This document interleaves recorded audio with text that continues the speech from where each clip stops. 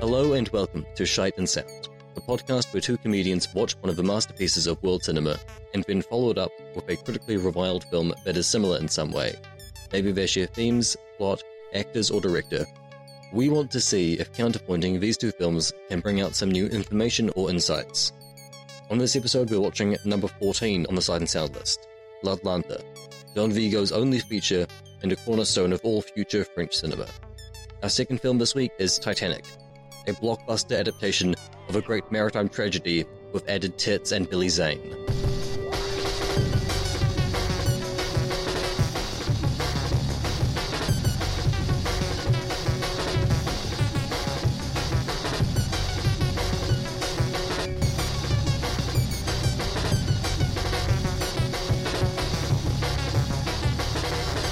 Shite and Sound.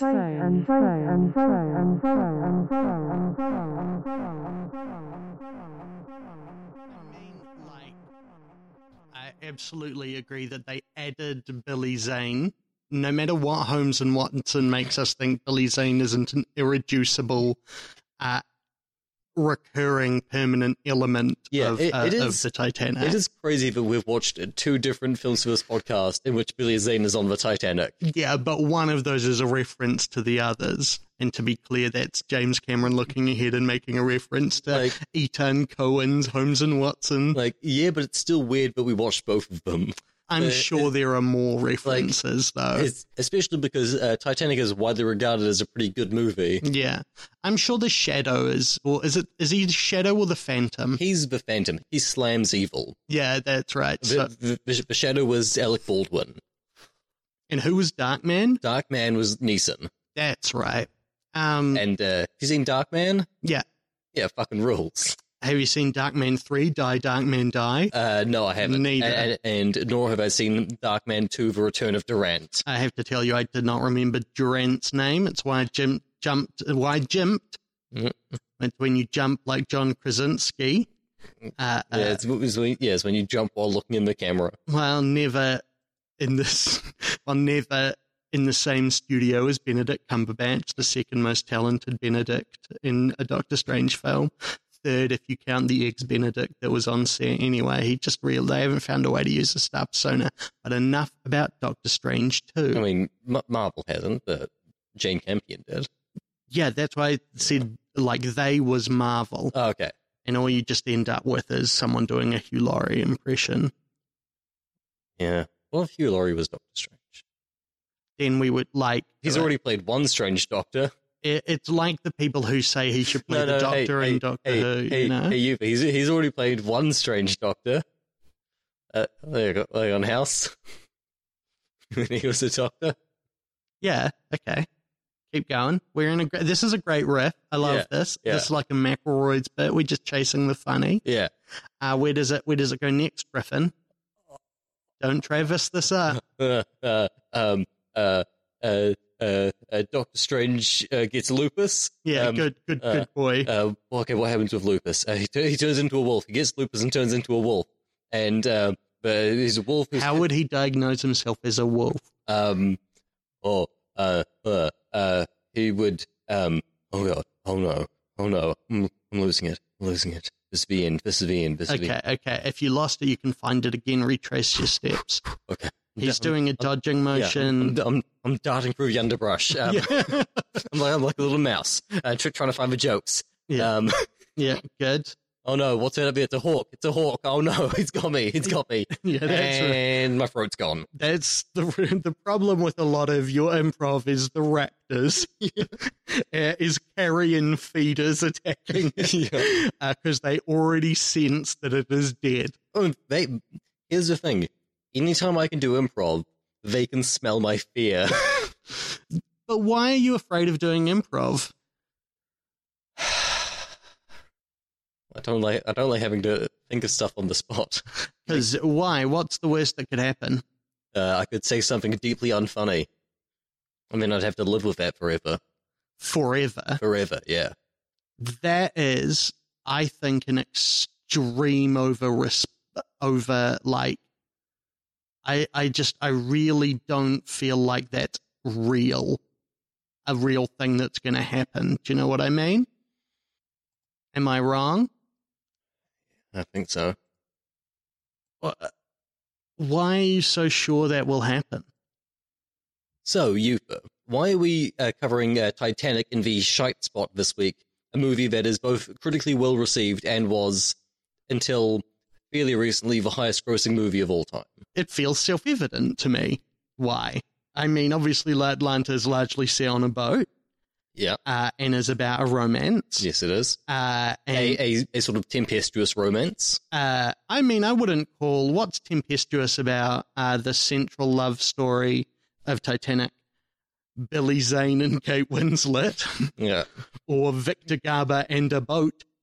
But also kind of Victor Garber and Kate Winslet. And Bernard Hill and a boat, and Ewan Griffith and Looking for People. Yeah. And Billy Zane and a gun. Yeah, and I was just about to say Billy Zane and a gun. David Warner and bullets. And Kate Winslet and axes. Okay, so here's the thing about Titanic. It's which, good. It's a fucking dope-ass film. Yeah, like, we'll obviously get to Atlanta, but, like, I had never seen Titanic. Yeah. And Titanic kind of rules. Yeah, it works. And like, not in an ironic way. Sure, yeah. The, like, romance between Jack and Rose is, like, not my personal favorite thing, but, like, those two performances are both really good. Yeah. And Cameron knows what he's doing. And then and the chemistry, like, that film is almost 100% chemistry, right? Yeah. Like, it is astounding how much they land that, you know? Yeah, and then the last, like, hour and a half where it's all running through a sinking boat is just some of the most incredible blockbuster filmmaking I've ever seen, and then it is filled with just, like, beautiful character acting. Yeah. Just like Victor Garber showing up with an Irish accent, or Bernard Hill as the world's saddest boat captain, or David Warner as every David Warner character, just a scary old man. Or, like, Kathy Bates. Kathy Bates, yeah. It is as a real like brassy new dame. Well, and Winslet and DiCaprio, because, like, as much as as you said, the second half of this film is just so much water. Yeah. There's just so much water. It whips so fucking hard. There's so much water, you guys. It starts with a big thing of very still water smashing into a thing on water. And that's like some of the least amount of water in the second half of Titanic. There's so much, you guys. But, like, to answer your initial question, is that there has been, I believe, like, and I don't think there was any one point that started it, but there's a backlash against Titanic. Sure, there has always been a backlash against Titanic. Yeah, but also I feel like it is beginning to shift in some ways, and in some really quite useful ways, because, like, you don't get to be a film that big without being at least a little good. Do you know what I mean?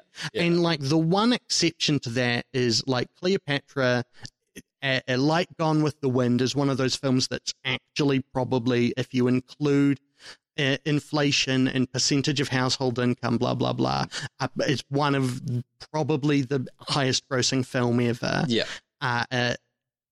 Cleopatra isn't good. Like, Cleopatra looks incredible. Yeah, like, as does Gone with the Wind. Yeah, and like Gone with the Wind, as much as it is a Confederate love story, isn't bad. No, like, it's a good film. Yeah, there's a bunch of, like, really good stuff in Gone with the Wind, like basically every scene with Clark Gable. Yeah, absolutely. Who fucking rocks in that movie. Yeah, everyone is doing a good job. Who plays Scarlett O'Hara? I want to say Vivian Leigh. Yes. Yeah. I think Titanic and Atlanta, apart from being a ridiculously obvious pairing that it took us a humiliatingly long time to get to work out. Yeah.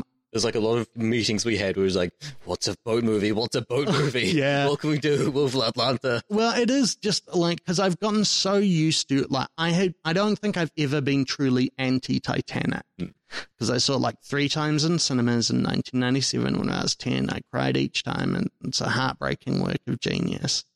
And as time has gone by, I may have gone through phases of agreeing, of being like, yeah, it does suck. But in my heart, I'd be like, you lie. I'll never let go, Jack. When I was like a teenager, I probably was part of a Titanic sucks crowd, but I'd never seen it. And I'd just like gone on Reddit and had like those opinions. Well, it's just also just comically easy to look at and judge, if you know what I mean, because it is so, it's construction when you pick at it in any way becomes so transparent. It so follows all the movie rules. It in many ways, it's one of those things that's so mainstream it's laughable. It is the Morbius thing. Like, Morbius is bad not because it's too weird or too out there. Morbius is bad because it is exactly what you expect it to be and much less. Do you know what I mean? And that is the impression you can give yourself of Titanic when you think about it, which is like best demonstrated by she absolutely had space on that door-ism, right? Which is when you take that one shot, that one individual shot from above, and you go like, look, there's heaps of space.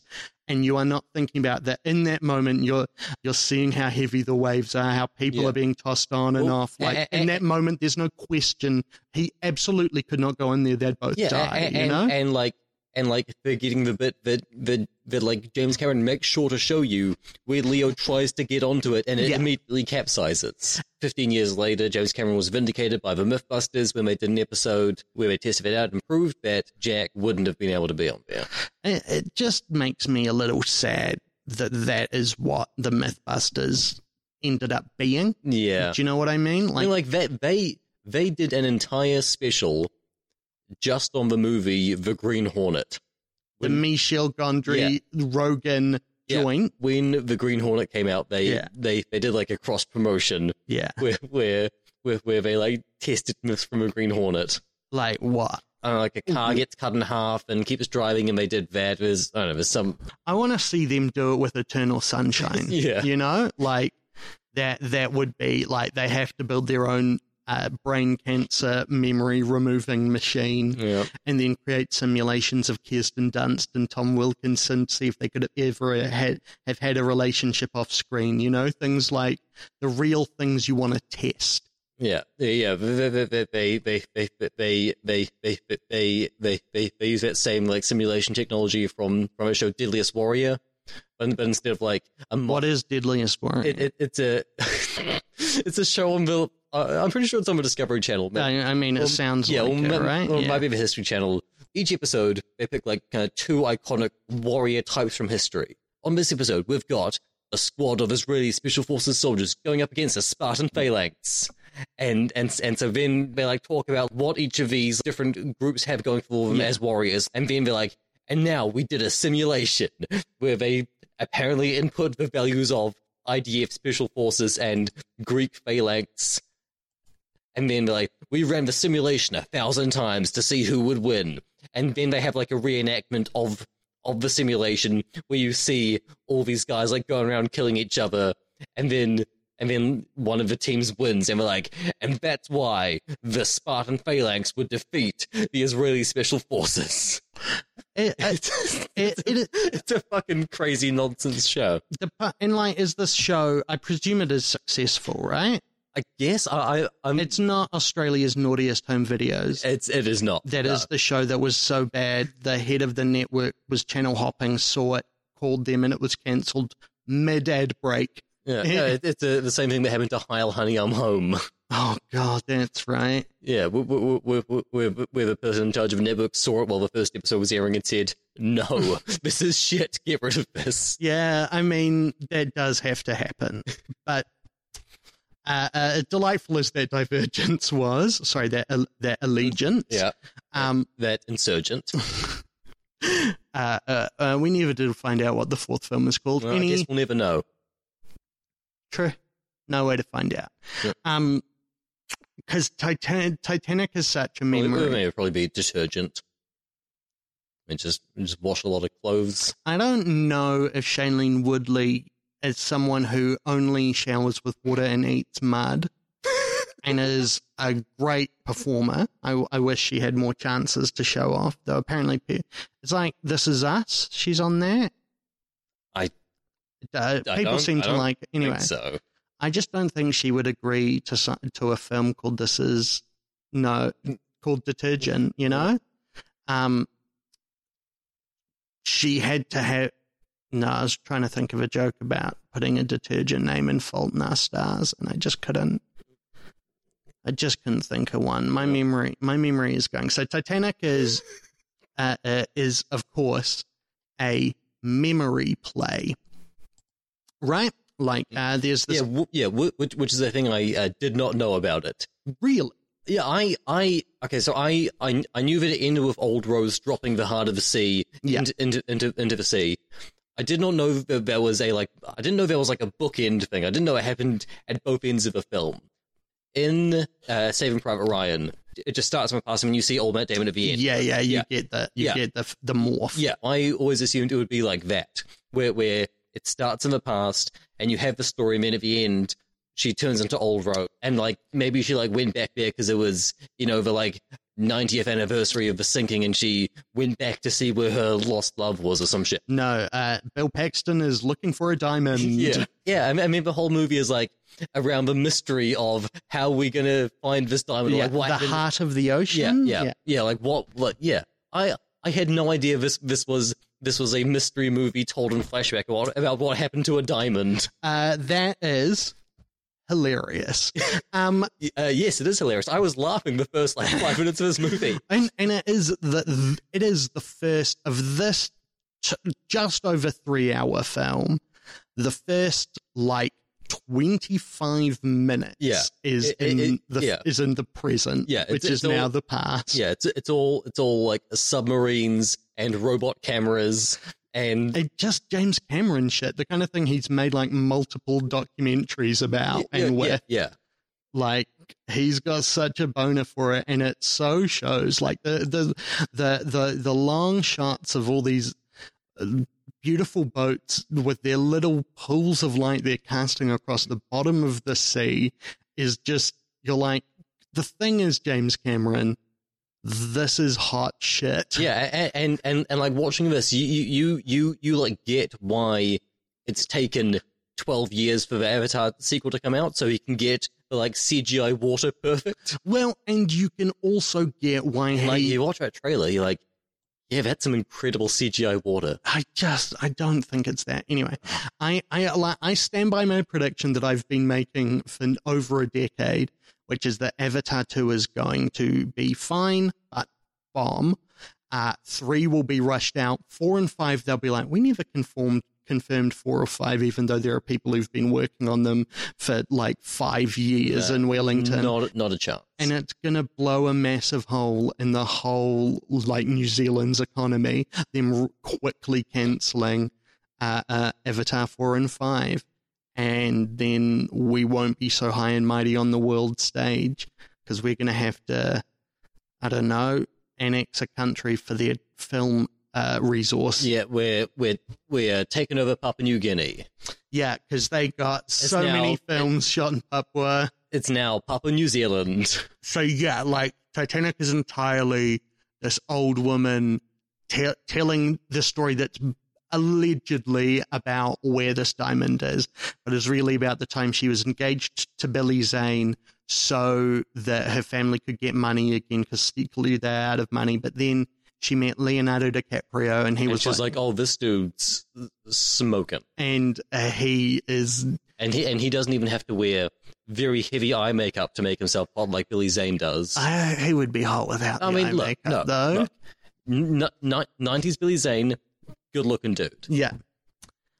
And it's on age like a fine wine. I'll look him up. But I was just like surprised by how much very heavy eyeliner Billy Zane is wearing in this movie. Well, it's a very old style film, right? It is in some ways, like we talked about with The Last Samurai, kind of the beginning of the end of the line, kind of for the kind of films that La Atlantis started.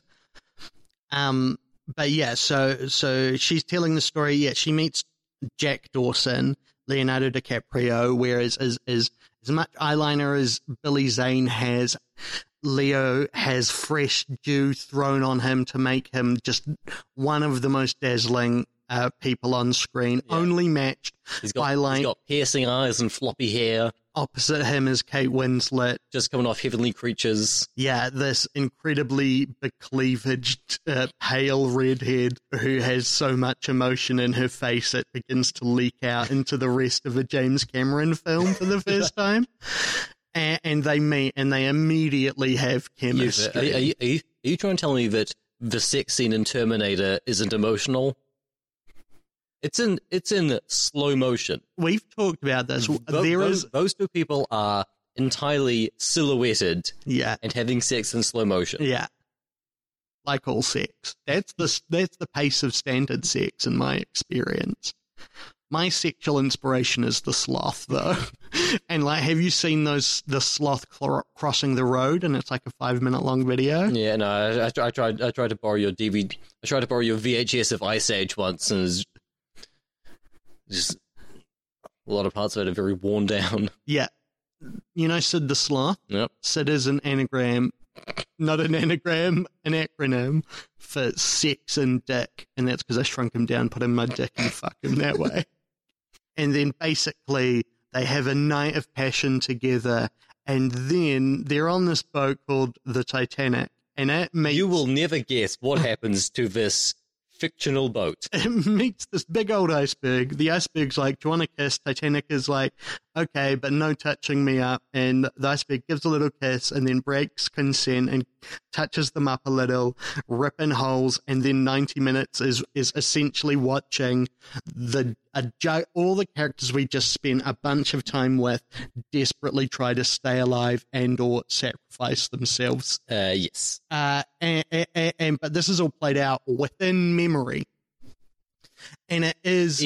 Even though we see a bunch of stuff that Rose wouldn't have seen. Yeah, of course. Yeah.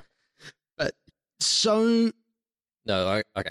If this was truly her memory, this movie would have all been shot first person, like the opening scene of Universal Soldier Day of Reckoning. How did I know that was the film you're going to reach for? Well, because it was like that or like Henry Portrait of a Serial Killer, but I haven't seen that one. Hardcore Henry? Yeah.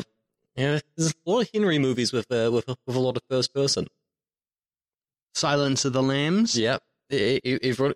People forgive it if one in that movie is named Henry. No, the in Silence of the Lambs is short for to Henry. To Henry from The Good Place. Yeah.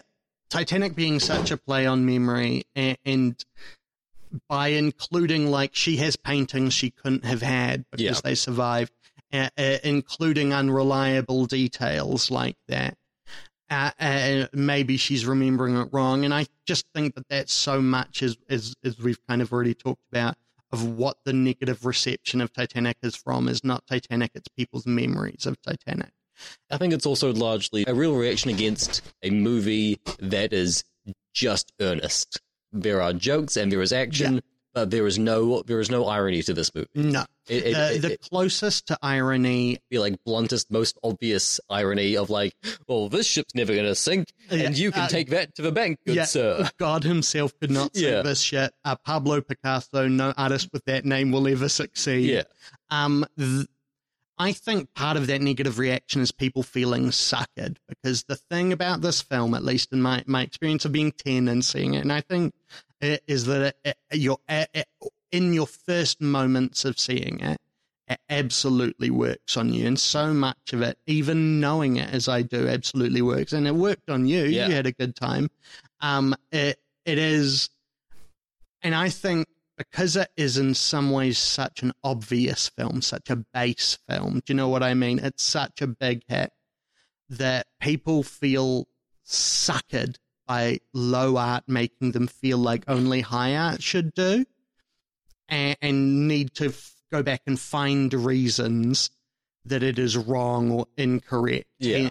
But like, there's a bit of this movie where a guy jumps off. At this point, the Titanic is vertical. Yeah. But continue, Finn. He jumps off what would usually be the bow of a ship, but is now the top of a ship, in order to save himself. He like misjudges his jump and bounces off the giant propeller blades and just spins into the water where he dies. Yeah, there's also a bunch of people kind of on the deck side who keep holding on and then just falling away and just whacking into stuff. Yeah. When that falls down, only to raise up again, when it falls down, that wave is so huge.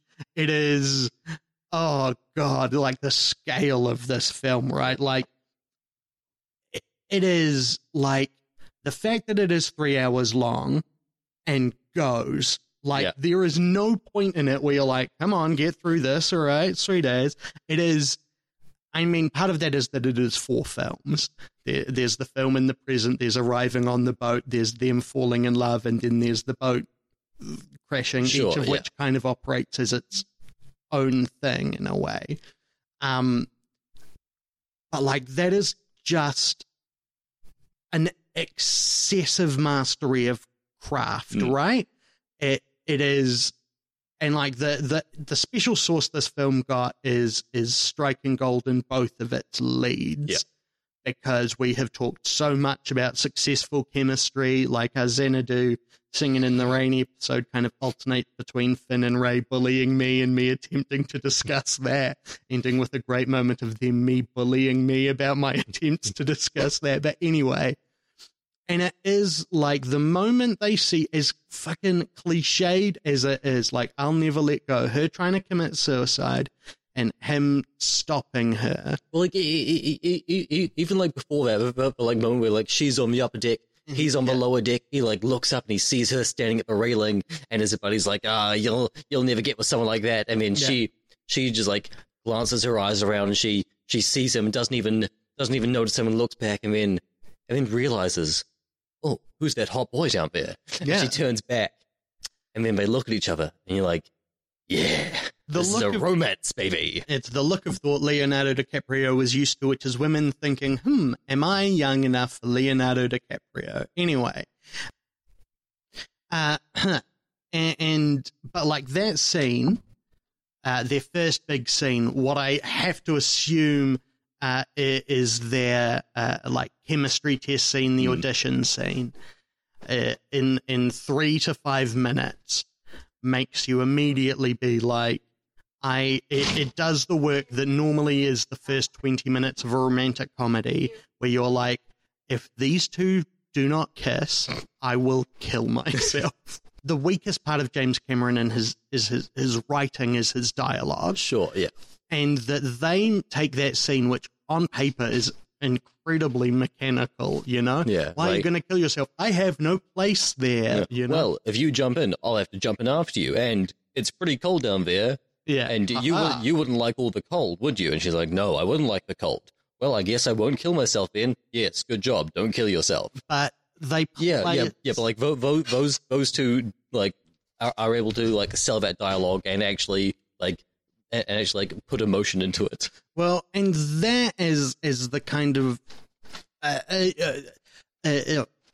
it's unclear how true this is, but it feels right that it's a fictional movie. Entirely, it's adapted from the Hindenburg, right? Yeah. It's adapted from the R101. It was originally called Storm Warning. Anywho, no, it was not. Yeah, no, it is. It's adapted from Airport 77. Oh God, I mean, in a way, but it is that Cameron, while making it, thought it a lot more of an adventure film. Yeah.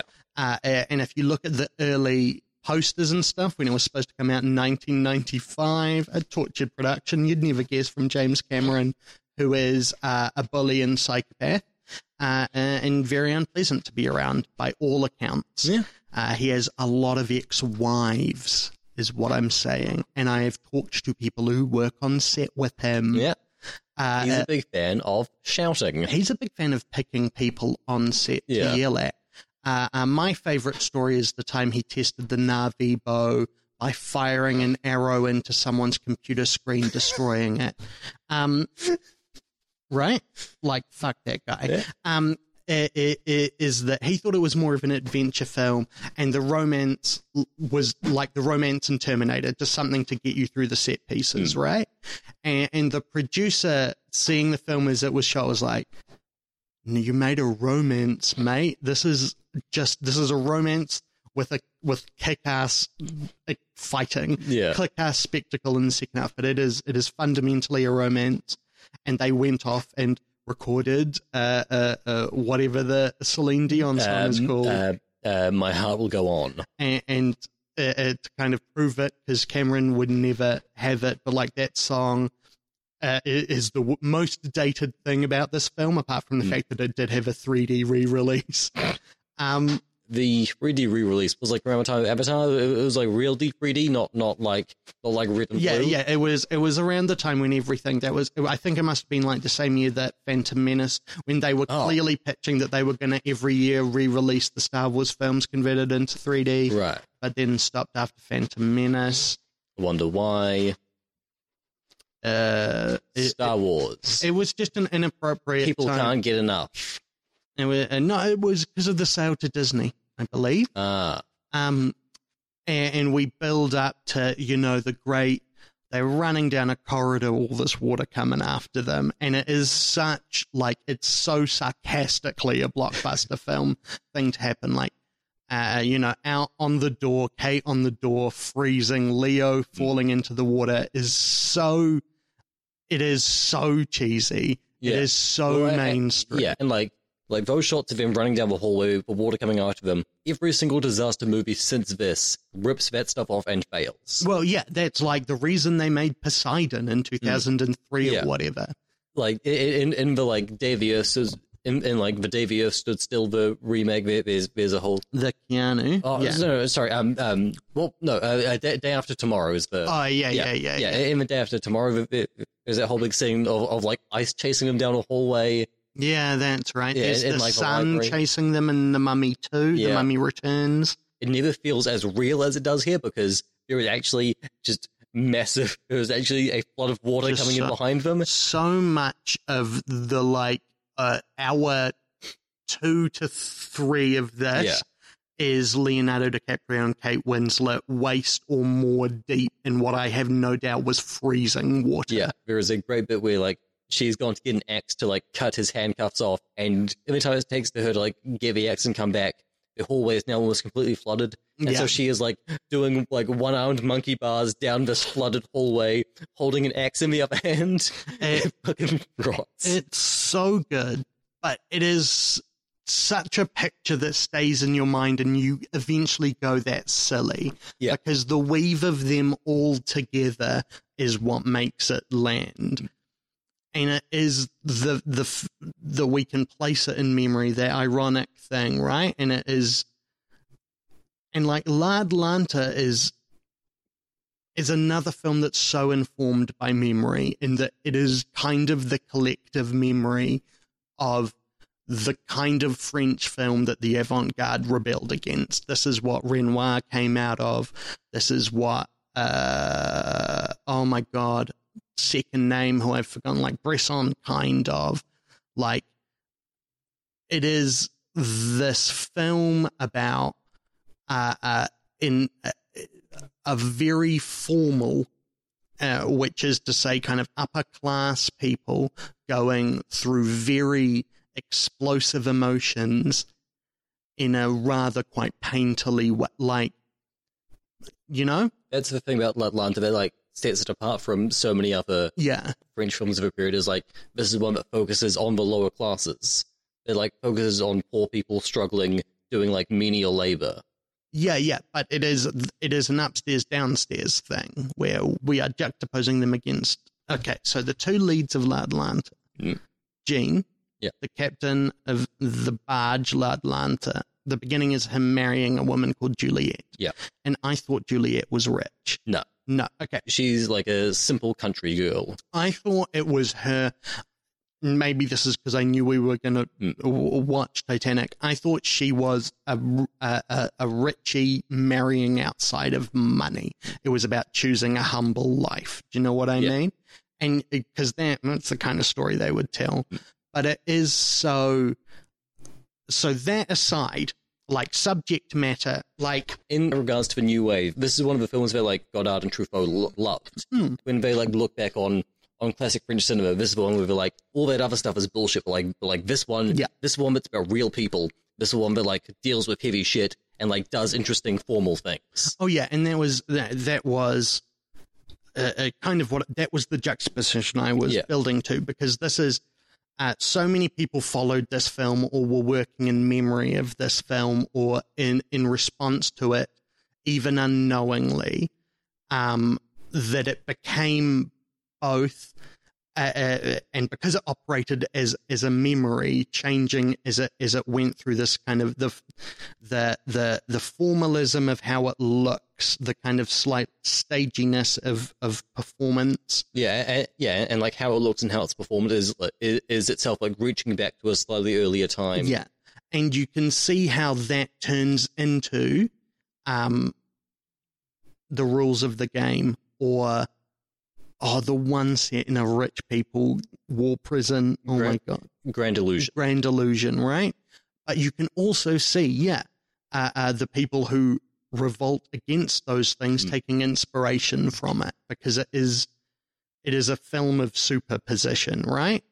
In that it kind of contains both the future and the future's destruction within it. And because it is the story of, they get married, they're on the barge, let's go on a bit of a journey. We've got our, what is Pierre Jules? What, he works on the boat. Yep. What does he do on the boat? He is, he's just like one of the guys on the barge. Yeah. So he's like the second in command. And there's the cabin boy. Yeah. And that's the barge.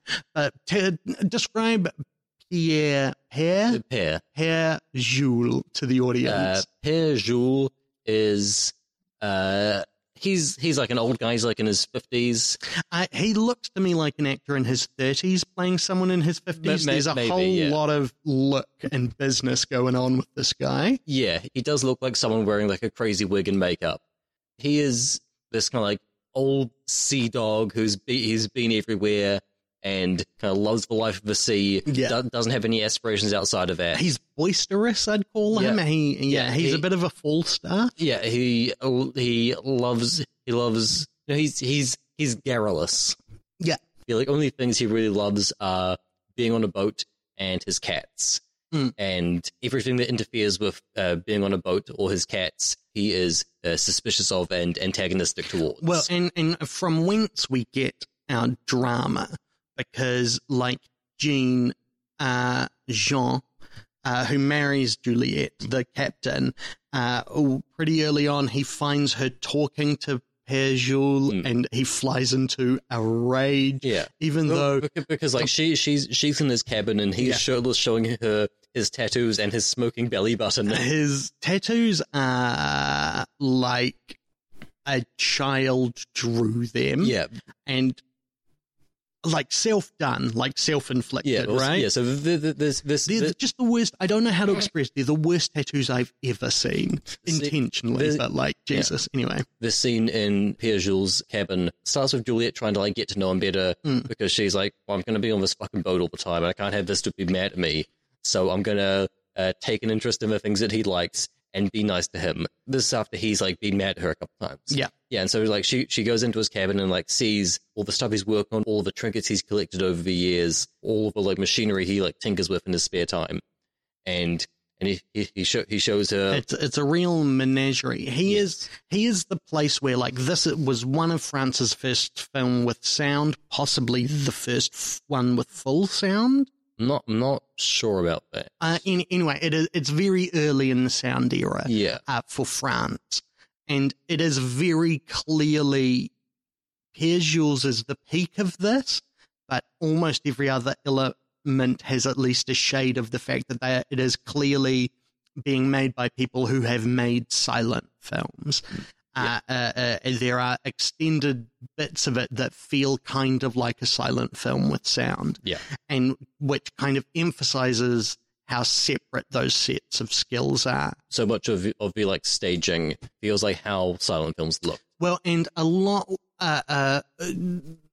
and I presume this is intentional, because as Jean becomes kind of angrier, and like there is all this tension between them, and like eventually they reunite happily at the end, but it is about like, don't give it away. It's the same ending as Titanic. Yeah. Don't give away any spoilers for this 96-year-old movie. But as the film goes on, as their relationship, it's essentially about people having to compromise in relationships, and seeing each other fully. Do you know what I mean? Largely told through Jean learning to not be jealous whenever she talks to another man, which is obviously something I'm still learning. It's not a coincidence that Briar teaches an all-girls school, is all I'm saying. Yeah, like and learning that he like shouldn't abandon his wife. Yeah. As that happens, the film he begins to be a lot more dynamic with his camera placement. There's a lot up high, there's a lot up low. This film looks great. And so it does feel like as their understanding of their relationship modernizes, so does the style of the film. And that so much... But like also as it goes on, it becomes less reliant on dialogue. Yeah, becomes like the first... It's 90 minutes, 100? Yeah, it's like 89. Yeah, the first half, the first 45 minutes... you could take to be an adaptation of a play. It is probably 6-7 scenes total. And then at the end, but very quickly, after they go about the halfway point, they go to a dance at a dance hall. Yeah. And it is from about there on that there is much less dialogue, right? And like that dance hall scene is a scene of such scale and movement that it could never be a play, right? This is where Dreyer runs from the set crying. What about my shadows? And it is, and oh, Carl, come back, CDT, we love you. CTD, sorry. It's okay. We've got another one coming up. Carl Theodore Dreyer, that guy knows his shit. He does. Anyway, Gertrude or Day, check them out. Gertrude first. Anyway, Finn disagrees. Passion of Joan of Arc. Oh yeah, we'll get to that. A film I have not yet seen. Is that what the two different memories? The kind of formal classical French cinema that is remembered like a faction paradox character from this film is remembering the first half. Yeah. And what the avant-garde is remembering is the second half. And like Vigo's success, and it is a success empirically, kind of, because even when like Père Jean, Jules, he is irritating to me. He is a bad clown. He fucks me off. One of his first scenes is like Jean and Juliette are doing a little bit of play fighting. They're like picking each other up and stuff. Yeah. And then Pierre Jules comes back to the boat and he's like, "Oh, you call that wrestling? I'll show you wrestling." And he gets on the ground and starts demonstrating wrestling moves to them. Yeah. And then they both sneak away because he's irritating and they don't want to be around him. And like part of it is that he's supposed to be, it is a, I want to say Jean Dillma, but absolutely not. What's kind of the opposite of Jean Dillma? Come on. Who's in it? I don't know either of the actors' names. I couldn't tell you the director. It's over 3 hours. It's funny. It is German. Oh, Tony Erdmann? Yeah, Tony Erdmann. Right. In that, like, Tony Erdmann is supposed to the persona the father plays. Tony Erdmann is supposed to be both irritating and entertaining. Yeah, And Pierre that dad and Tony Erdmann does look like Pierre Jules. But it's also the thing of like with Tony Erdmann, the reason that film works so fucking hard on me would be one of the reason it would be one of the 10 I would put on my Sight and Sound ballot is because it works like you are charmed by it and irritated by it. Yeah. And Pierre Jules, I am just irritated by, but I am aware that not being entertained by him is simply that I have, like, every comic trick he is doing is from a time before me. Yeah. Now, it is. Yeah. There was one bit where you liked him. Which were smoking from the stomach. He has a face tattooed on his thorax, and he puts a cigarette in his belly button, and then kisses another belly button in Gene Kelly's where the cigarette goes in and out. Yeah. But what's the other bit? Later in the movie, he is sitting forlorn and holding a record. And he starts running his finger around the outside of a record. Yeah. And you hear the music start to play. Yeah. And his eyes light up. Yeah, he does kind of a double take. He's like, huh? He runs his finger around it again, and the music starts to play again. And then there is a cut over to the cabin boy who was playing the accordion. A lot, and then Pierre Jules like, yeah, stop tricking me. Well, yeah, and it's stuff like that is the bits of clowning that have stayed in modern clowning. Like, and I don't want to do down this performance or this style. It just does not land for me. Sure, do you know what? Yeah. It's not in my lexicon, if that makes sense. And even with that, like, you admire how he's doing it, right? Yeah. Like, you admire every element involved. It does end up making it a film I appreciate more than, like, I don't feel it. Sure. I don't. I see the chemistry they have. The two leads. What are your names? The two leads. Michelle Simon that's Pierre Jules. Yeah, Jean Dast and Dita Parlo are Jean and Juliette. Michelle Simon is Pierre Jules, and the cabin boy is Louis Lefebvre, and he's just called the cabin boy. Yeah, he is not in it much. It's very much a three-hander.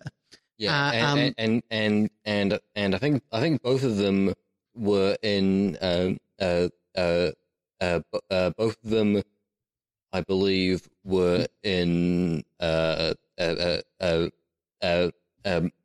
them, I believe, were in Grand Illusion. Yeah.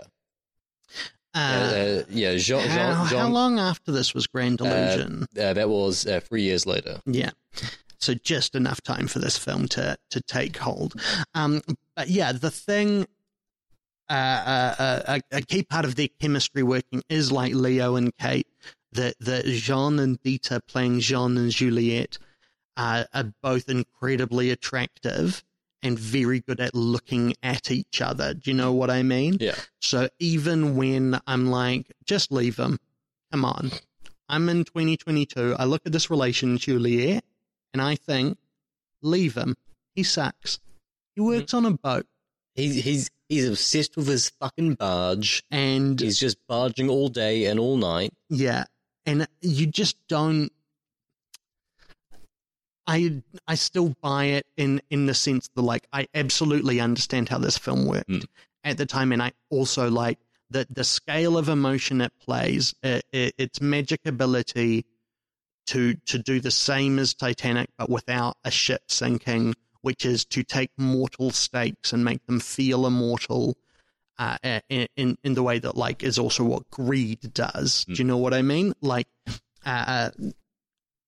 and it is so interesting. Like, I don't know, it feels like looking at the code of the Matrix, right? Like, it feels like when you meet someone's parents and you're like, oh, you make sense. Do you know what I mean? Or you watch, bits of media you loved when you were 12 and you're like, oh yeah, and I'm just, this is how I talk. Oh yeah. This is who I am. But for a whole, like, obviously there's a million other more intricate bits of cause and effect and influence, but there is, like, in a sense, you kind of feel a lot of French film in this, in both its the way it over and under explains itself, the kind of the idea that you start with love and romance and then fracture it to test it, right? And that, the best love is tested rather than proven, and that the way that their country is a landscape that reflects their feelings, as opposed to they are people who live in a world. Do you know what I mean? They are people inside a stage. Sure. Yeah. Which is the thing that the avant-garde breaks, right? I think that my favorite shot of a movie is near the end, while Jean is out looking for Juliette. He goes down to the beach and he climbs down like a rock wall. He jumps down onto the sand and he just sprints. Yeah, the camera's behind him and he just sprints. It's low tide. He just runs as fast as he can towards the water. And the way that it's shot, it is clearly shot on an actual beach, not on a soundstage. Yeah. But it feels like he is running inside a matte painting, and it is so incredibly beautiful. Well, and it is the soft textured grey of the very pale grey of the sand against at a point his monochromatically black running body, and then it cuts to the reverse angle, which is him from the distance running towards camera, and it is this thing. And it's moments like that where it is though that shot, my thought was I see how both Truffaut and Renoir come out of that shot. And obviously, again, there's so much more context, so much more influence, but it is so strange seeing this the seed. Yeah. And appreciating it more than... Where did you sit on it? What was your experience of La Atlanta like? Hadn't you seen it before? This your first time? Yeah, it was my first time. Yeah, this is my second time seeing La Atlanta. I think I watched it in a film class a few years ago, and I like it.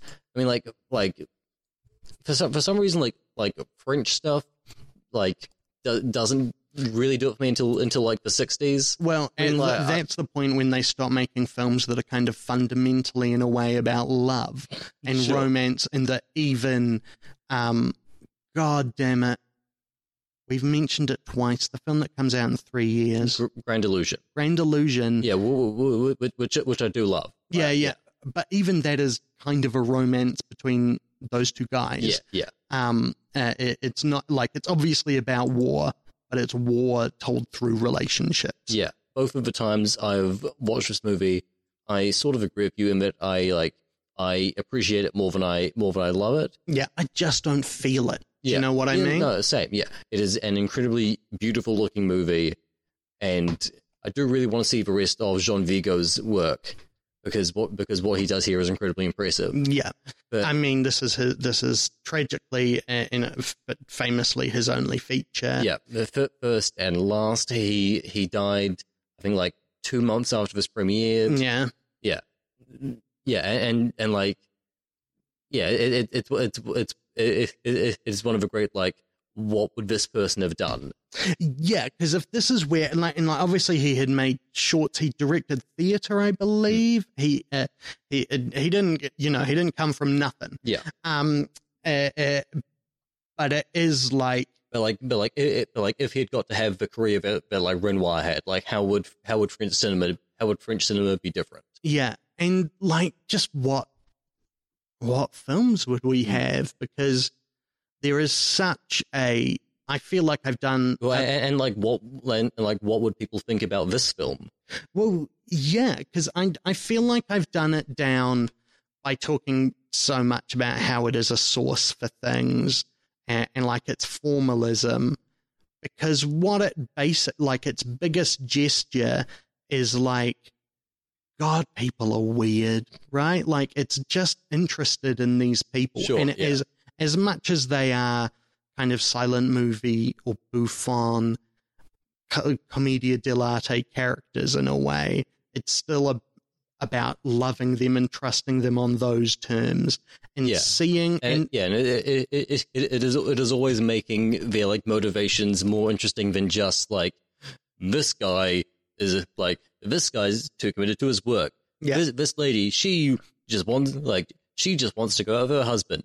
This guy, he's a bit of a fool. Like, yeah, it's about the parts of their personality and their impulses that they can't control. Pierre Jules knows that he shouldn't do the smoking trick for her because it's too lewd. Yeah, but he can't help himself. You know, he's got to do his bits. And like by the time Jean is getting angry because she's talking to like a peddler in Paris.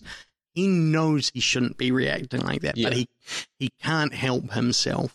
And it is that like kind of almost soap operatic playing of it, which is entirely based around like impulse and coincidence, which is a theatrical mode of expressing character, because it is about explosion, about revelation, and about destination, is like... I'm sorry, I'm just realizing that it is the characters he chooses that the avant-garde is like, yes, that's what we should do, the lower classes. And the way he explores them, which is like, how do we take these kind of slightly gestural, cartooned, broad characters and then give them a life informed by that is the thing that's split in the other direction, right?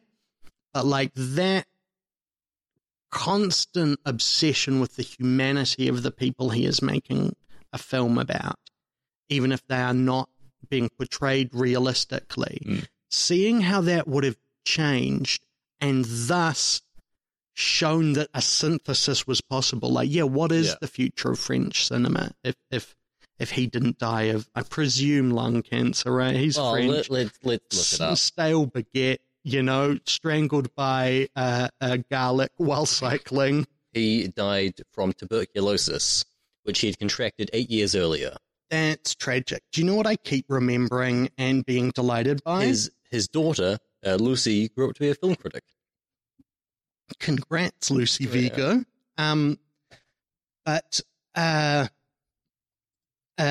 God, do you know what I keep remembering? His father was a militant anarchist. Have you declared yourself an anarchist yet, or is that just still coming down the pike? No, I don't think that's coming. I just cannot. I think the like government is so obviously helpful sometimes, but never when it like absolutely in theory. Yeah, but I just don't think they have ever actually done their job. Anyway, they're enough about my anger at the government. Jean Vigo was sent to boarding school he was sent to boarding school under a different name so that no one would know of his relationship to his father because it was considered dangerous. What? Who was his father? His father was an anarchist called... Oh, right. Yeah. Was he like a famous anarchist? Yeah, who was like murdered in prison, and it might have been like part of a political cover-up. Oh, whoa. His name is Miguel. I really want to see what films he would have made. That's his dad. Oh, right. Miguel, you ever got their surname? Almereda. Oh, right. Like the guy who directed the Ethan Hawke Hamlet. Yeah. His dad died at 34 years old. Oh, no. The 34 Club. I only have 4 months.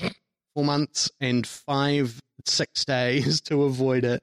One of the things about Jean Vigo's dad is he was like militantly opposed to the use of alcohol, and then he abandoned that stance when an alcohol company started sponsoring his magazine. Nice. We all gotta get that cheddar, don't we? Yeah, it's just such a... It feels like it's in a genre of its own, right? L'Atlanta. Yeah. It sits at the cross-section of so many things in a way that was almost certainly like a revelation and revolution at the time, but now it feels like a scrapbook in a weird way, and scrapbooks aren't bad, but sorry, you had something? Yeah. The like movement that this film is part of is always described as is always described as French poetic realism. Yeah. Which is something that it seems like never majorly took off. I mean, how can you when soon we'll have Tarkovsky in the world, right? Like, I mean, I'm looking at other directors who are associated with the movement. The only one I recognize is Marcel Carné. Yeah, and it is also like there is something interesting in the fact that, at least to me, it feels pretty clear that so many of its influences come from outside of France. Okay, so apparently Grand Illusion is considered. Grand Illusion and Rules of a Game are both considered part of poetic realism. I can see that for Grand Illusion, at least. Sure, but like that feels like so much more on the realism side than this, which has that like really like theatrical feeling to it and gets almost mystical at certain points. Like there is a scene where Jean like dives into the river, maybe to kill himself. Yeah, or maybe and the lead character being named the same name as the director is something that bears comment on. But continue, of course. Yeah, and he like has a vision of Juliette, who he has abandoned. He has a vision of her in her wedding dress, while he is like drowning under the water, and that's like what convinces him to like go on living and try and find her. And one of the shots of her really feels like what Cameron is referencing when DiCaprio falls beneath the waves. Yeah. There is nothing that feels like that poetic in Grand Illusion, which is so much about which is like so like plot driven and like about serious investigation of like character psychology. But it's plot driven in that the plot is character, and like a thing that combines those three things, having only read a plot synopsis of Rules of the Game, is that they are less like French stories and more like Chekhov, right? Right. In that they are about people in having just gone through a major life change, being faced with their own feelings and the unknowable feelings of others, right? And like that's what drives the Grand Illusion. You can never really know another person's mind. That's how we get both love and war. Sure. Yeah. And shooting that guy from Sunset Boulevard shooting someone in the back. Eric von Stroheim. What a dude. Yeah. Come together, complete the thought, Euther's brain. And like that is complete with the thing that like so many of this film's references, though I'm sure I am missing so many. Yeah. But is like Père Jules seems so much like a Commedia character. It feels so much that like part of its innovation at the time is pulling a lot of ideas that are successful in the arts elsewhere and then kind of mosaicing them and synthesizing them with the French arts at that time. And so that is how he created this like hyper moment, this hyper cube of French cinema. Yeah, which is also what like Children of Paradise does. Yeah. And Children of Paradise, of course, is much more explicitly exploring that because it is literally about stage performers and the material they work with. Yeah, and the main character is a commedia dell'arte performer who is in character most of the movie. And it is. What's that clown called? It's like Bungus or something. What's he called? I cannot remember off the top of my head. Are you thinking he's not LaPiero? No, I don't think so. From Ashes to Ashes, David Bowie, and Ashes to Ashes, TV show. He's the like sad clown. Yeah, I can't. I like. Yeah. As someone with an honors degree in theatre, I'd have to Google it, and I think there was a total of like 2 months of my life where it would have been at the front of my mind.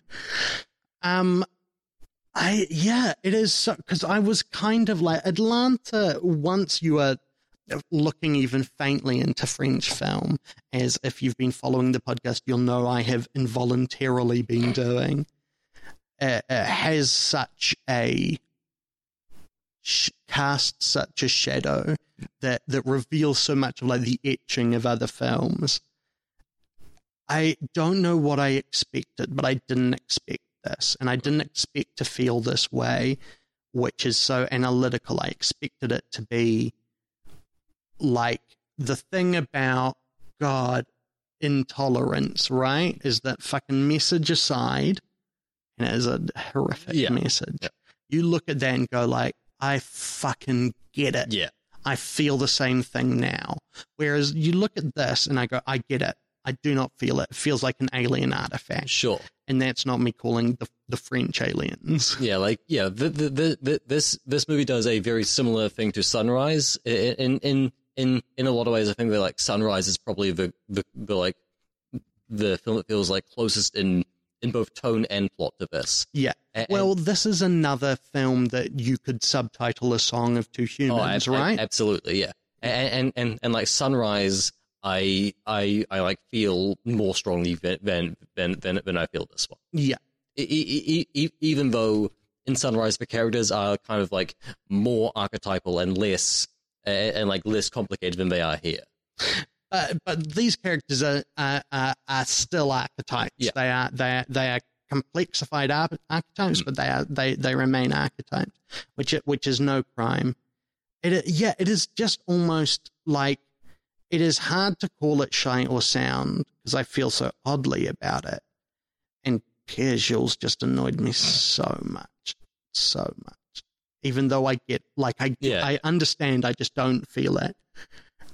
But it is like its impact and its consequence and it being Viggo's only film. It is sound. Yeah. I am calling this film sound. I wish he had made 5 other films, so I was brave enough to call it shy and say it is that thing of like, it is the inspiration, but it does not work for me right now. But it is obviously sound. Where do you sit with it? Yeah, I agree. I also think it is sound.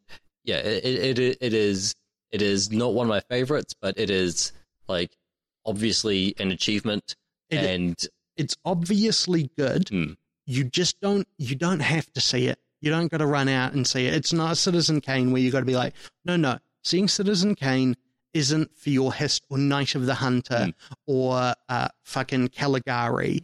Seeing them isn't homework. They're good, thrilling films you would enjoy. Yeah. Whereas seeing this, unless you are much deeper in the context, is a bit homework.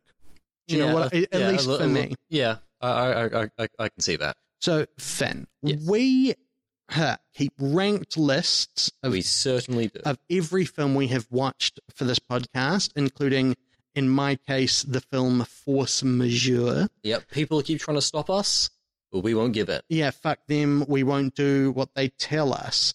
And where have you placed L'Atlante on that list? Ooh, what a question. Did not see it coming. I mean, you heard it coming, though. Well, that's what it sounded like as it was coming. Right. You heard it. Terrible. Bad times. Bad times at Belle Royale. Well, bad times at Ridgemont High. Yeah. Imagine. I'm doing a supercut of those two fine films. Okay, I have it at number 85, above Breathless, and below 2046. I have it at number 77, above Greed, which is an aggregate position because we watched 2 cuts of Greed. We did. And beneath Marie Antoinette by Soph Decaux. Now, here is the thing. Obviously, I've got complex feelings about this film. You have complex, but we both agree it's good. It's way high up on this list. It is the seed from whence we grow a lot of one of the biggest film country's biggest films. Absolutely. It would be very hard, I think, to look at it and write a review that was fully negative, a 0.5 star, 1 star, 0 star review. And in fact, I'm so confident you couldn't find one. I'm going to lay my life on the line. That's right. Oh, no. Finn, if you find a negative review of this, you can kill me any way you want, anytime. And I will sign the paper saying they can't prosecute you. You serious? Finn, look at me. On my own grave, I swear it. I almost don't want to do this. You don't have to, Finn. I know what you're going to say, and you don't have to do I've this. got terrible news for you. Well, no. I found a negative review of John Beaker's 1934 film L'Atlanta. Okay, you don't have to kill me. It's just the option, though. You don't have to. You can. Okay, but like, you don't have to. well, no, but It doesn't have to be like this killer whale. No, but here is the thing, right? Yes, I have the option, but if I don't exercise that option within 5 years, I lose the option. And so what if I make it eternal? And so like, I might just in like 4.5 years, I might just have to like rush out a murder of you so I don't lose the option on it. Like Warren Beatty doing that thing in character as Dick Tracy, but with killing me. Well, I don't know about that. Okay, look that up. To keep the rights to Dick Tracy, Warren Beatty did like a weird half-hour TV special where he was interviewed in character as Dick Tracy. Awesome. And it was on like once at 3 a.m. Finn. Yeah. This review that has ended my life, I fucking hope it contains insight and character and changes how I think not only about this film that's doomed me, but all film. It better be worth it. Was it worth it, Finn? Oh, I mean, That doesn't sound like it. no, I think you might have thrown away your life for nothing. Oh God, like so many people. Yeah. Oh well. I treat it, and I welcome it gladly like an old friend, I guess. So Finn. Yeah. This review.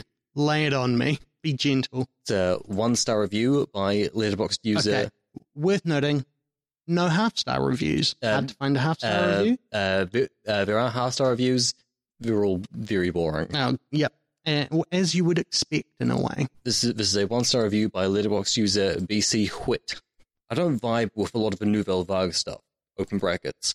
I can tell I just loathe Godard from the various clips screened for me in undergrad film classes, close brackets. And this reads like a Nouvelle Vague prototype version of Sunrise, a movie I also do not like. Nonsense that US audiences would like this as much as they did. Nonsense that US audiences would like this as much as they did having seen it in post-depression, post-war 1947. Also, I don't understand what that means. No. Also, I'm noticing that a lot of full movies, especially early ones, receive high praise on the merits of their one or two good and or innovative sequences, open brackets, underwater, close brackets. Yeah, the underwater bit is, you can't praise it too much. Yeah, it's 5 stars. It's incredible. It's definitely on YouTube. Check it out. Yeah. Which feels deceptive, and I'm sick of it. The acting in this sucks cock. High 1, I guess. I just don't know. Like, obviously, you can be like that person, study film because you want to make film, but your idea is really to make the mainstream films about tits and explosions, like Titanic, tits and it. Yeah.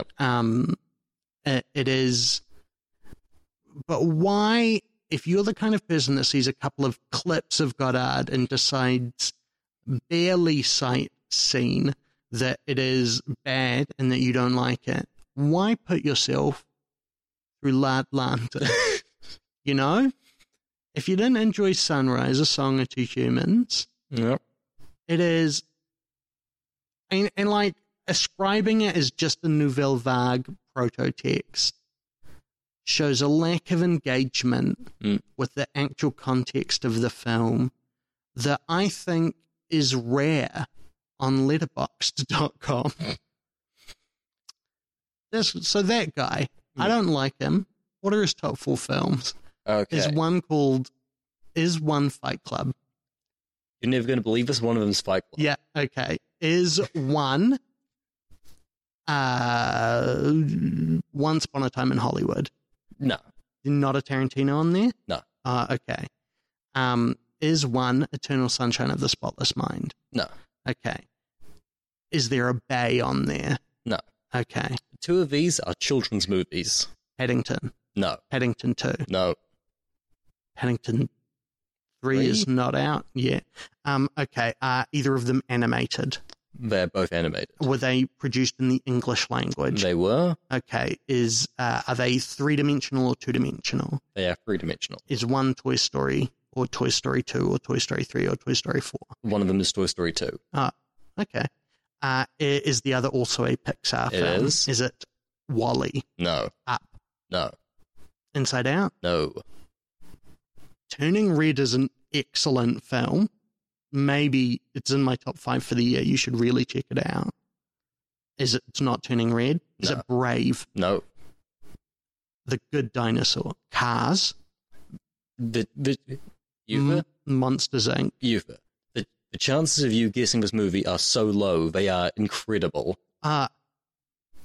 Ratatouille. Yeah.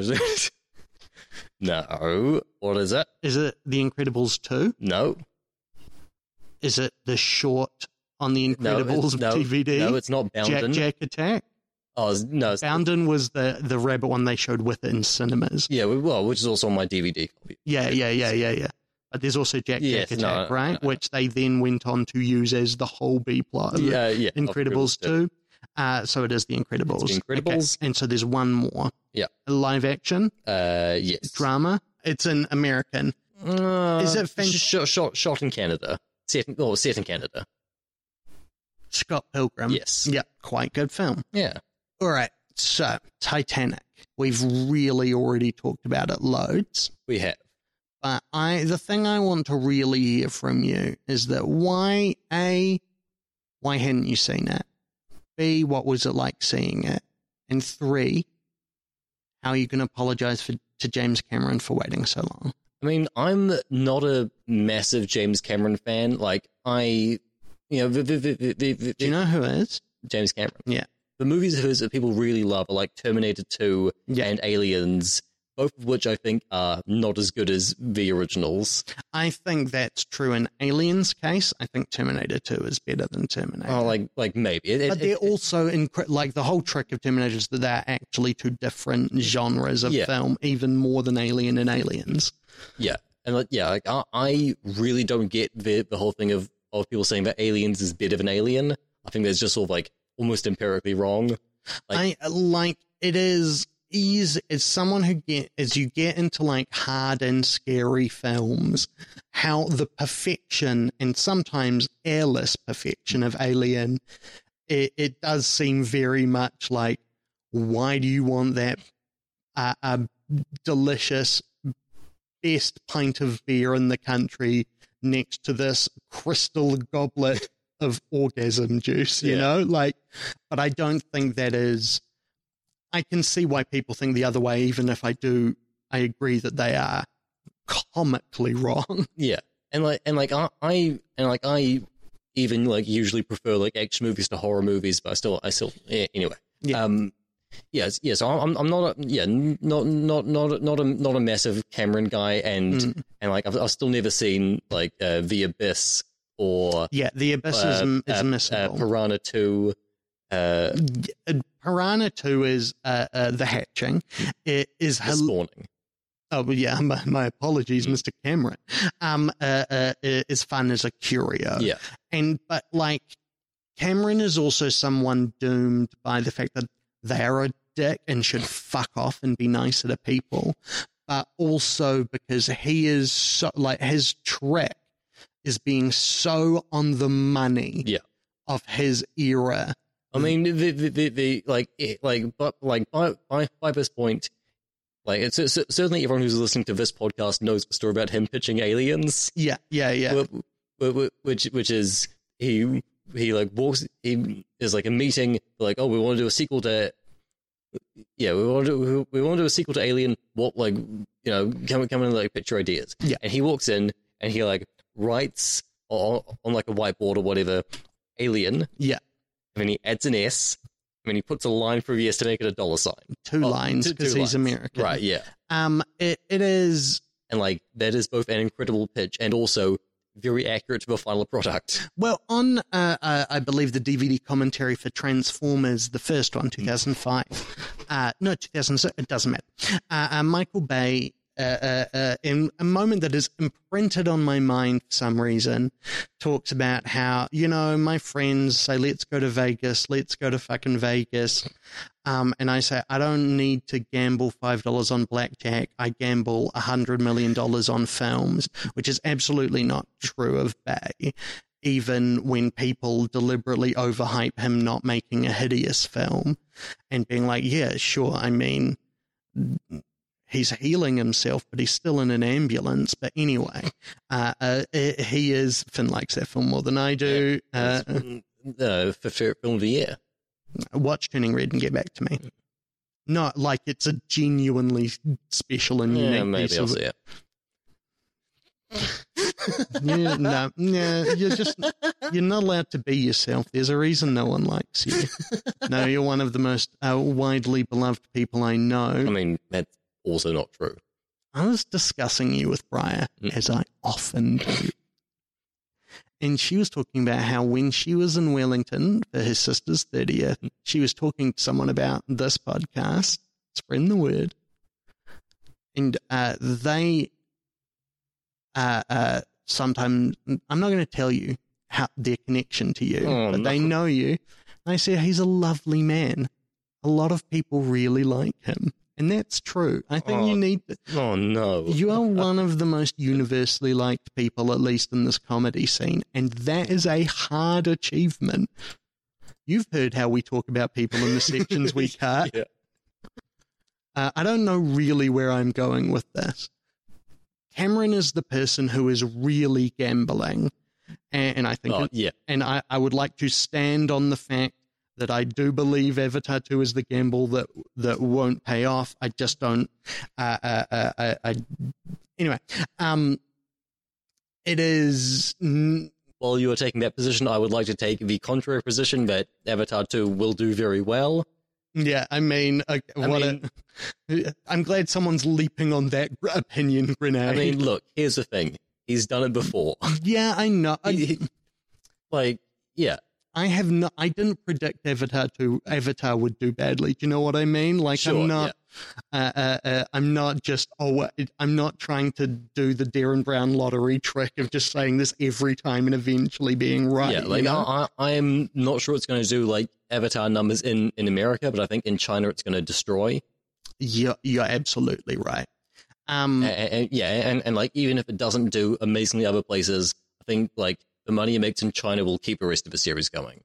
One can only hope for many of my friends who are employed on those films. But also, I've seen two shots from the trailer, and they both look really cool, and I hope it's good. Everything looks like that now. I just don't see it. But again, we're in taste town.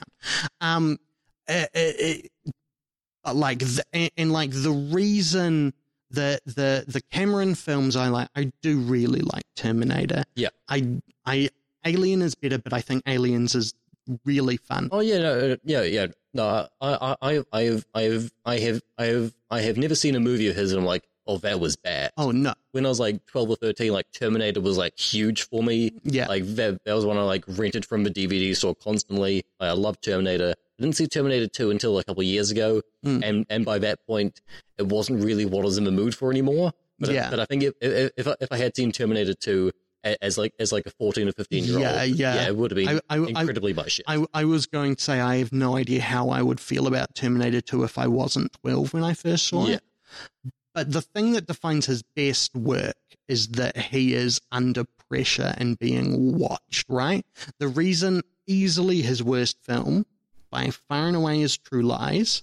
No. Oh, fuck, right, yeah, no, that's the one I don't like. Yeah, no, because it's vile and fucking sucks. Yes. And I did not think you were saying you liked it. You were saying you had forgotten it. But it is... That is the film where he was like, I've got Arnie as a fucking spy. I'm going to do explosions. No one is going to doubt me. Yeah, and also, that's the one that gets, like, super ironic. Yeah. That's one that's, like, trying to have it both ways. Whereas the Terminator movies and, like, and like Titanic and Avatar are deeply earnest. Well, yeah, and even like when the Terminator films have jokes, they are all setups, and Titanic is the same, the spitting bit. Yeah. They all are there where he's like, how do I hide the setup for a later character beat? I'll do it as a joke, you know? Yeah. Like, all of Arnie's funniest stuff is there to be like, oh, he is a bit human. But he is... by the time it gets to True Lies and, like, Jamie Lee Curtis drops the Uzi and it, like, bounces down the stairs, and every time it hits the stairs, it fires, and by the time it gets to the one, it's killed all of the terrorists. I do not like that movie. And like, my argument for Titanic against Avatar 2 and True Lies is that those are the films where he has been under the least pressure. He's had to prove himself the least. Yeah. And like coming out of just like jumping on Piranha 2 because blah, blah, blah, and then being fired. And like, Abyss is boring because, again, that was kind of him being like, I just made you Terminator 2. I get to make whatever the fuck I want. I'm going to torture Ed Harris until he assaults me. Both of those guys sound like they suck. But anyway. Yeah. And on Titanic, he was like, I'm going to take the highest budget ever to make a film where the only action beyond one bit where Billy Zane pulls a gun and chases Leo and Kate and then gives up after about 30 seconds.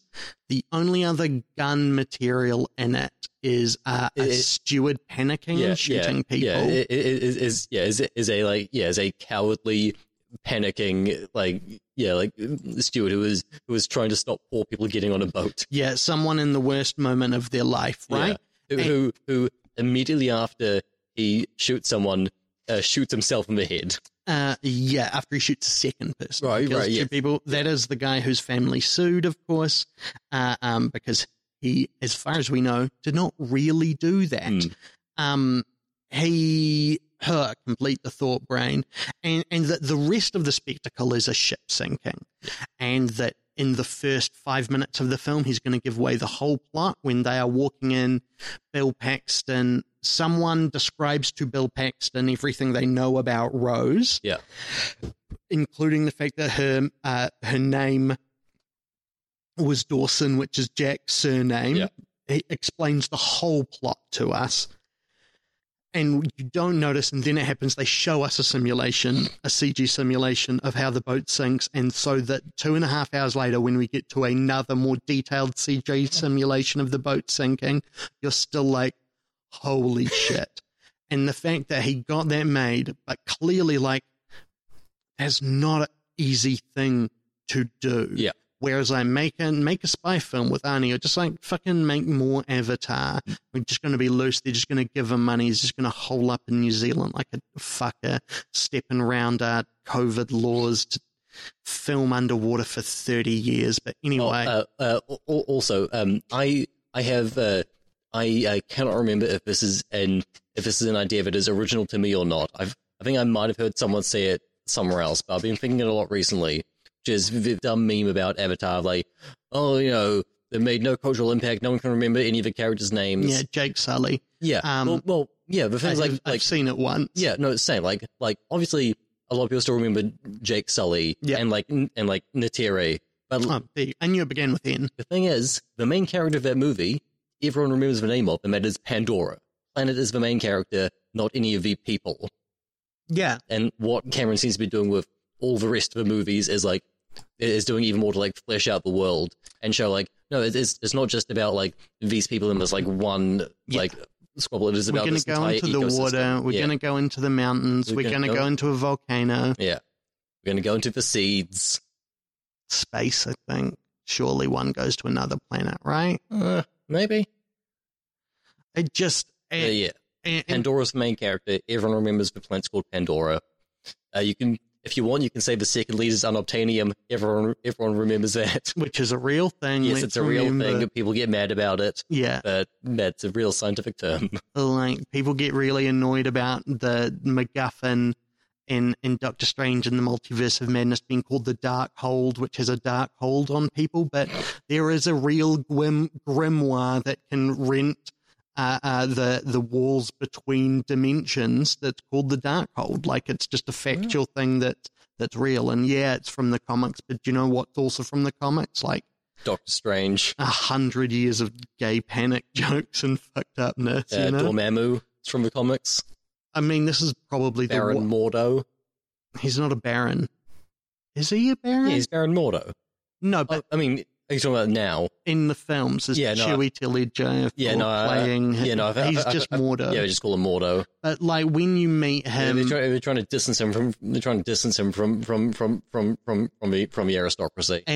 As fucking horrifically boring as this is to do, an interesting part of Doctor Strange in the Multiverse of Madness is that it's so clearly an Avengers Age of Ultron situation where it's had a bunch of stuff shoved on it and you can tell why Derrickson quit. But also Raimi does a really good job. Probably cut this from the previous episode. It's much more Raimi than you think. It is the one good superhero movie of the year because it does enough things that are fun. It's in the Suicide Squad.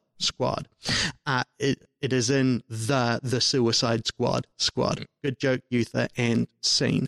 But it is the fact that when the end of the first Doctor Strange is Mordo being like, "Oh, I don't like you, Doctor Strange. I'm going to get you." And then in this film, they're like, "Oh, me and Mordo, we've been battling for years. He hates me." And it's so clear that, like, the pitch for Once Upon a Time in Mexico, the third El Mariachi film, is that because they only had Salma Hayek for like a week, he is like, okay, I'm going to say that Salma Hayek was killed off in the third film. I am making the fourth film, and we have 1 week, and we are essentially going to shoot flashbacks to the third film we never made. And that it feels like is what it feels like. There was a second Doctor Strange film where he fought Mordo that you just haven't seen. Okay, I've only seen the first and third. You haven't seen Desperado is good. Yeah, it's on Netflix. I've been meaning to get around to it. They probably has aged horrifically. Is the thing I want to quickly say, but it is good fun. Yeah. I was really expecting to see Salma Hayek die in Desperado. It is a really good, and like that Desperado was that's the reason I put it off. I don't like seeing her in pain. And those are all films. All three of those El Mariachi films even come from a Titanic-like place of someone setting themselves a hard task bigger than their mouth and achieving it. And like I feel like so much of like Titanic being so transparently sound, even if it is just a massive fucking cheesecake, is that it's not just like he set himself such a high bar. It's like threading the needle. This film could so easily be a joke, right?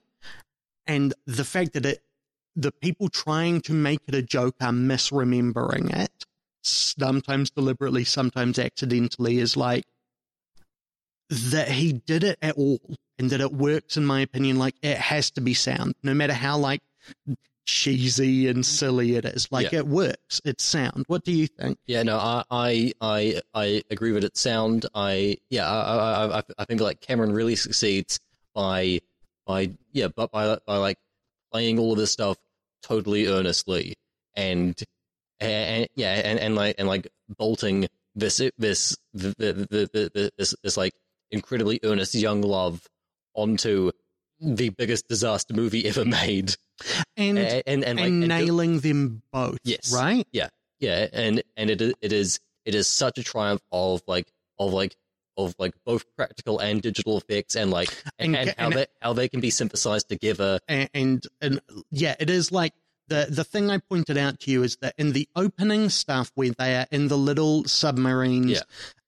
Investigating the Titanic, when they're POV shots from the submarines, that's real footage of the real Titanic that Cameron did. But then when you have shots out to show submarines, those are model submarines, I believe, around a model sunken Titanic, or maybe comped into real footage of it. Like, the times when the Titanic is a model or just a bit of set they've extended or completely CG are often so close to each other that you stop looking for them and you just buy the reality of the situation. Yeah. Even though if you pause and look at the CG bits, they're definitely from the 90s. But in the moment, like, he just knows how to sell them. It's fucking incredible. Yeah, and it is such a, like, it is such a like great argument for both movie stardom and character acting, and again, like David Warner, Jonathan Hyde, we've done the list. Yeah. Like fucking hell, Craig Kelly. it is like not a movie where I'm gonna like keep coming back to it all the time, but like it fucking works, and I get it, and I see the action works, the romance works, the tragedy of it works. McDonald's is delicious. Yeah. And that's why it's successful, right? Not all McDonald's, but like Big Mac sauce is good. And as much as it's probably made from Slurm, you know? But yeah, like I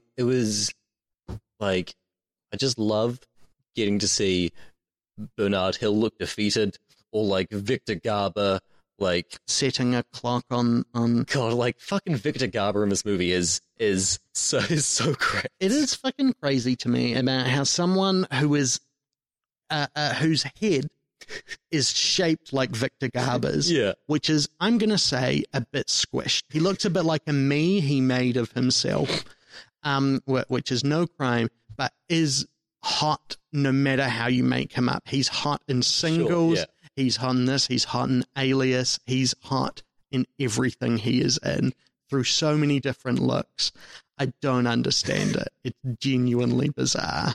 What a guy. So, Finn, are you interested in hearing what a positive review of Titanic sounds like? Sure. Oh, no, sorry. The thing I wanted to edit on that is like, yeah, no, like, it's not my favorite film. I'm not going to, I watched it 3 times when it came out, once since then to be like, oh no, it still fucking goes. And then this time, and I may not watch it again for the rest of my life. Sure. You might wait another 86 years to watch it again. But like, it is the bit of people being mean about it that I really reject, that isn't just like, well, yeah, being mean about films, sure, whatever, is that it is also very specifically a thing people attack in others. It is the idea of the basic person whose favorite film is Titanic. Sure. And like, and usually they're women, and like, oh, fuck them, that's such a basic film. But it is like, no, it makes total sense for this to be someone's favorite film. Yeah.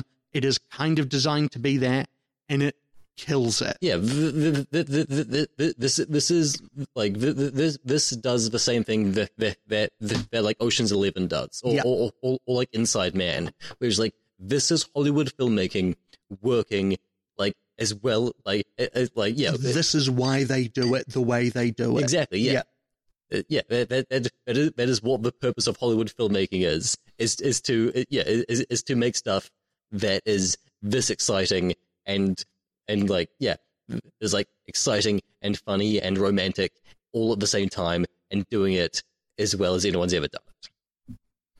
Yeah. Good.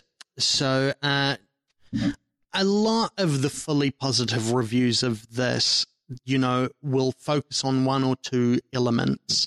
Like, also, it is nice that for a long time, the highest grossing movie was a movie that is like just very, very explicitly about class and about how rich people will just like immediately murder poor people. Yeah. To save themselves. Yeah, good. I want to see the characters from Succession on the Titanic. Yeah, a lot of very 5-star reviews on social media platform Letterboxd of Titanic pick on 1 or 2 elements to praise. A lot of people talking about Kate Winslet's naked body, which is it's a good scene. It's a good scene. We've not mentioned it up until now because it's a great scene. It works really well. It's hot as shit. But it being the only thing you describe, like, sure, I feel bad when I described Kate Winslet as incredibly cleavage, but she's this, like, I don't think there's a shot of this film she is in that doesn't in some way emphasize the space between her 2 breasts. Sure, and then like the last like hour of the film, she's running around in like a dress that is just drenched. Yeah, she's also an incredible actress. Yeah, she is. We all know she's that. Fantastic. But it's hot. It's fucking hot. like DiCaprio, and it's all Zane kind of. Yeah. David Warner. Anyway, and so I decided to, there's a lot in praise, a lot of women talking about early crushes on Leo. Yeah, Um, understandable. yeah. And sadly, they're no longer the right age for him. And so I decided to pick on one that kind of focuses on a thing we haven't talked about yet. It's a pretty major element of one of the characters. This is by Mong. Oh, no, of course. There aren't many movie characters from Wisconsin. But when we do show up, we are sexy as hell, can draw like nobody's business, and get to date first-class girls. Jack Dawson, Wisconsin First Ballot Hall of Famer. And that is the review. Do you want to guess Mong's top 4? Sure. Okay, 1. What's better than this? Just guys being dudes. Goodfellas. No. It is about organized crime, though. It's more recent. Gotti? No. It's not like the Mafia. But it is like, it's a crime film. It's two cops or private investigators investigating a crime. It's funny, it's witty, it's weird. The Nice Guys? Yeah, that's right. Great movie. Haven't seen it yet, even though I own it. I'm film sound Nicholasing that one. 2 are kind of what you'd call realist sci-fi. One is one of the peaks of the genre, and the other is a harmless popcorn fodder that, like Ready Player One. The Martian? Yeah, a lot of people, it is The Martian. A lot of people have decided it makes them smart to like. Okay, and the other one? 2001? No, I would call it better than 2001, and it's not even this director's best film. Another recent one. It's All on Earth, though. All on Earth. Is it a Garland? No. No. Recent sci-fi. Yeah. Blockbuster. Or like it's big. Like, I don't know. It's part of Big Cold, so it's mellow and reflective. Right. It is Arrival. Yeah. Fantastic movie. Yeah, it is. Arrival is one that's going to sit with us for a very long time. And the last one is not as good as everyone says it is, but is still very, very good. Is this a recent movie? I've given all the information is on the task. Everything Everywhere All at Once? It is indeed that film. Finn. Yes. I've got a question for you. What's that? Where can people find you online? Who gives a shit? I'm a ghost. Why? What? How did you die? Gina Davis drove me off a bridge like in Beetlejuice. And now I am Ghost Man. Okay. What? Chris Hemsworth's hacker alias from Black Hat.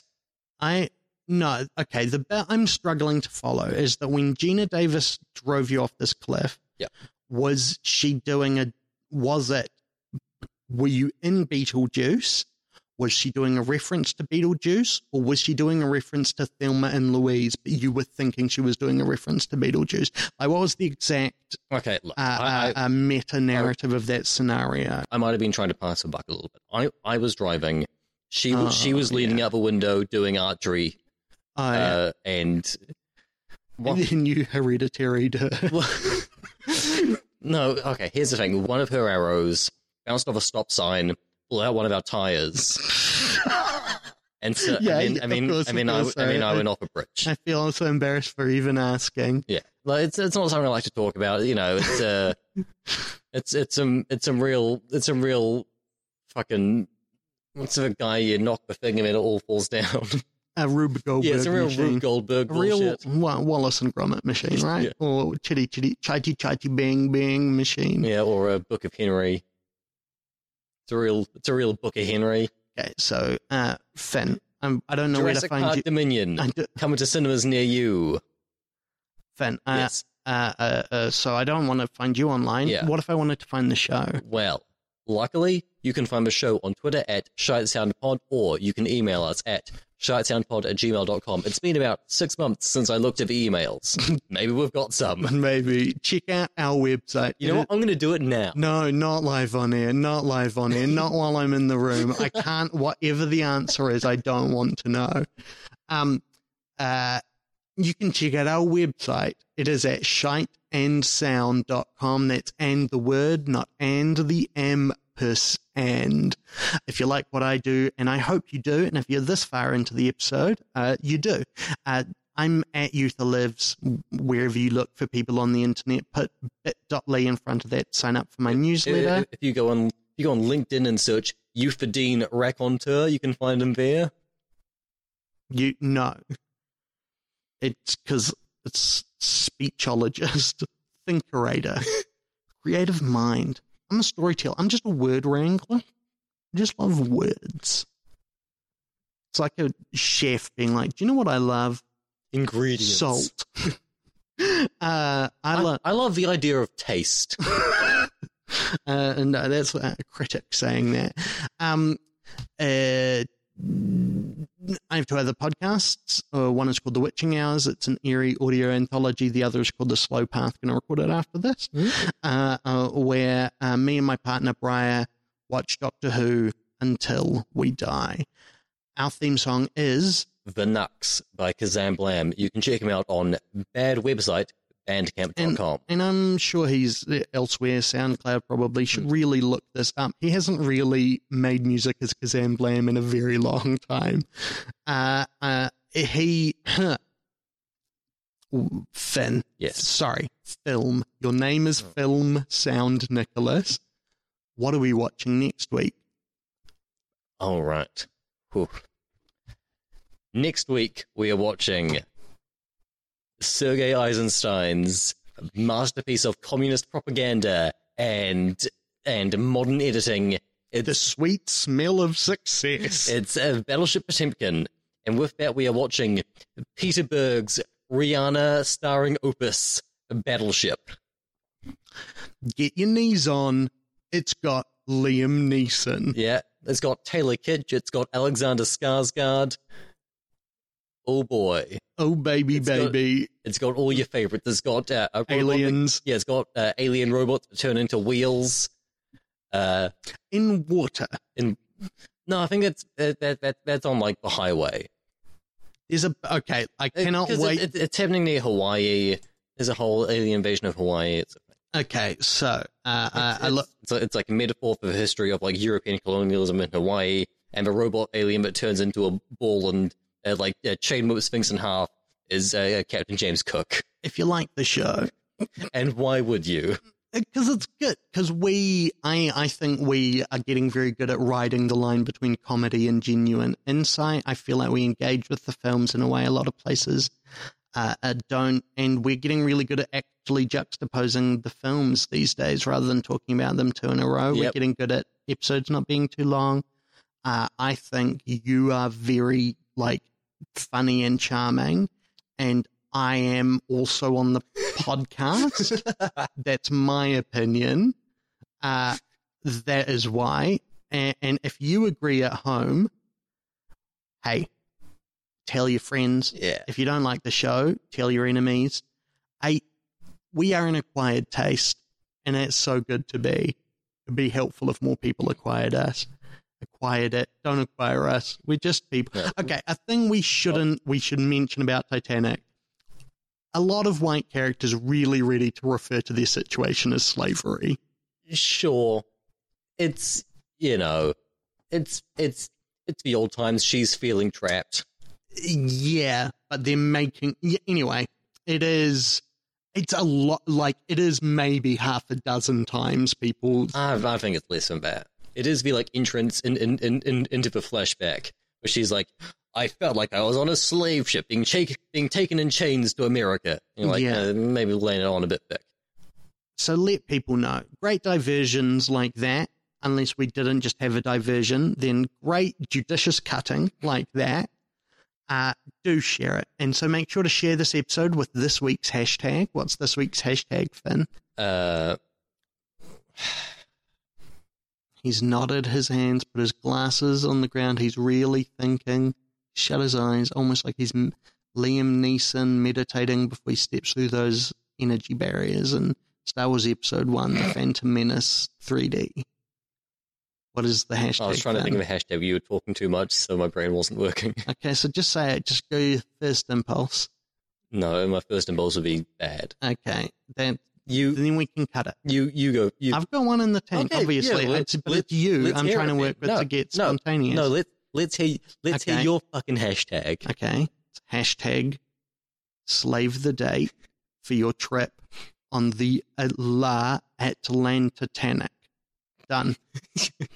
I know you're putting in not a comma, an apostrophe in a hashtag, which breaks it up. It does, yeah. Yeah, so you can do better. Go. Now, first thought in your brain. If it's bad, we'll cut it. Go. What is it? What's the hashtag, Finn? Tell me. What's the fucking hashtag? Do it. Movies are good. Even bad ones. Go watch them.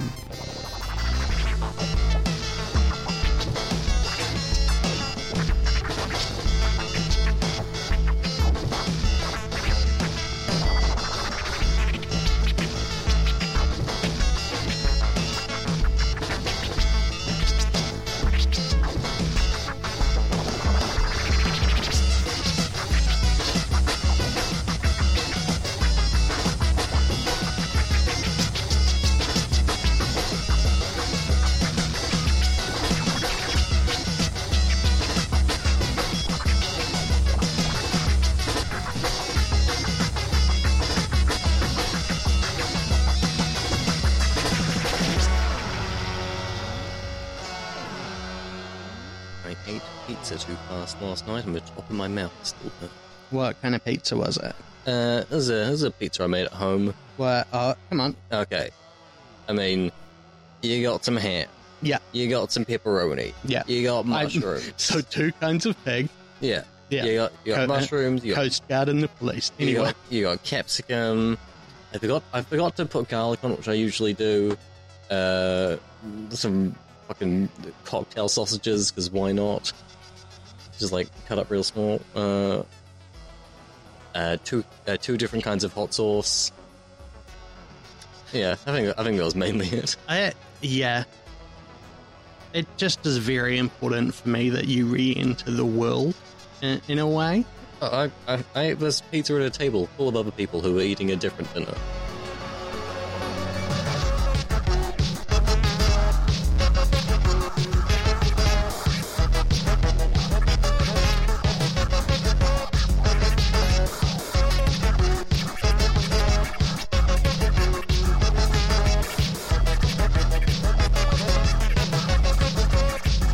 Shaped and sewn.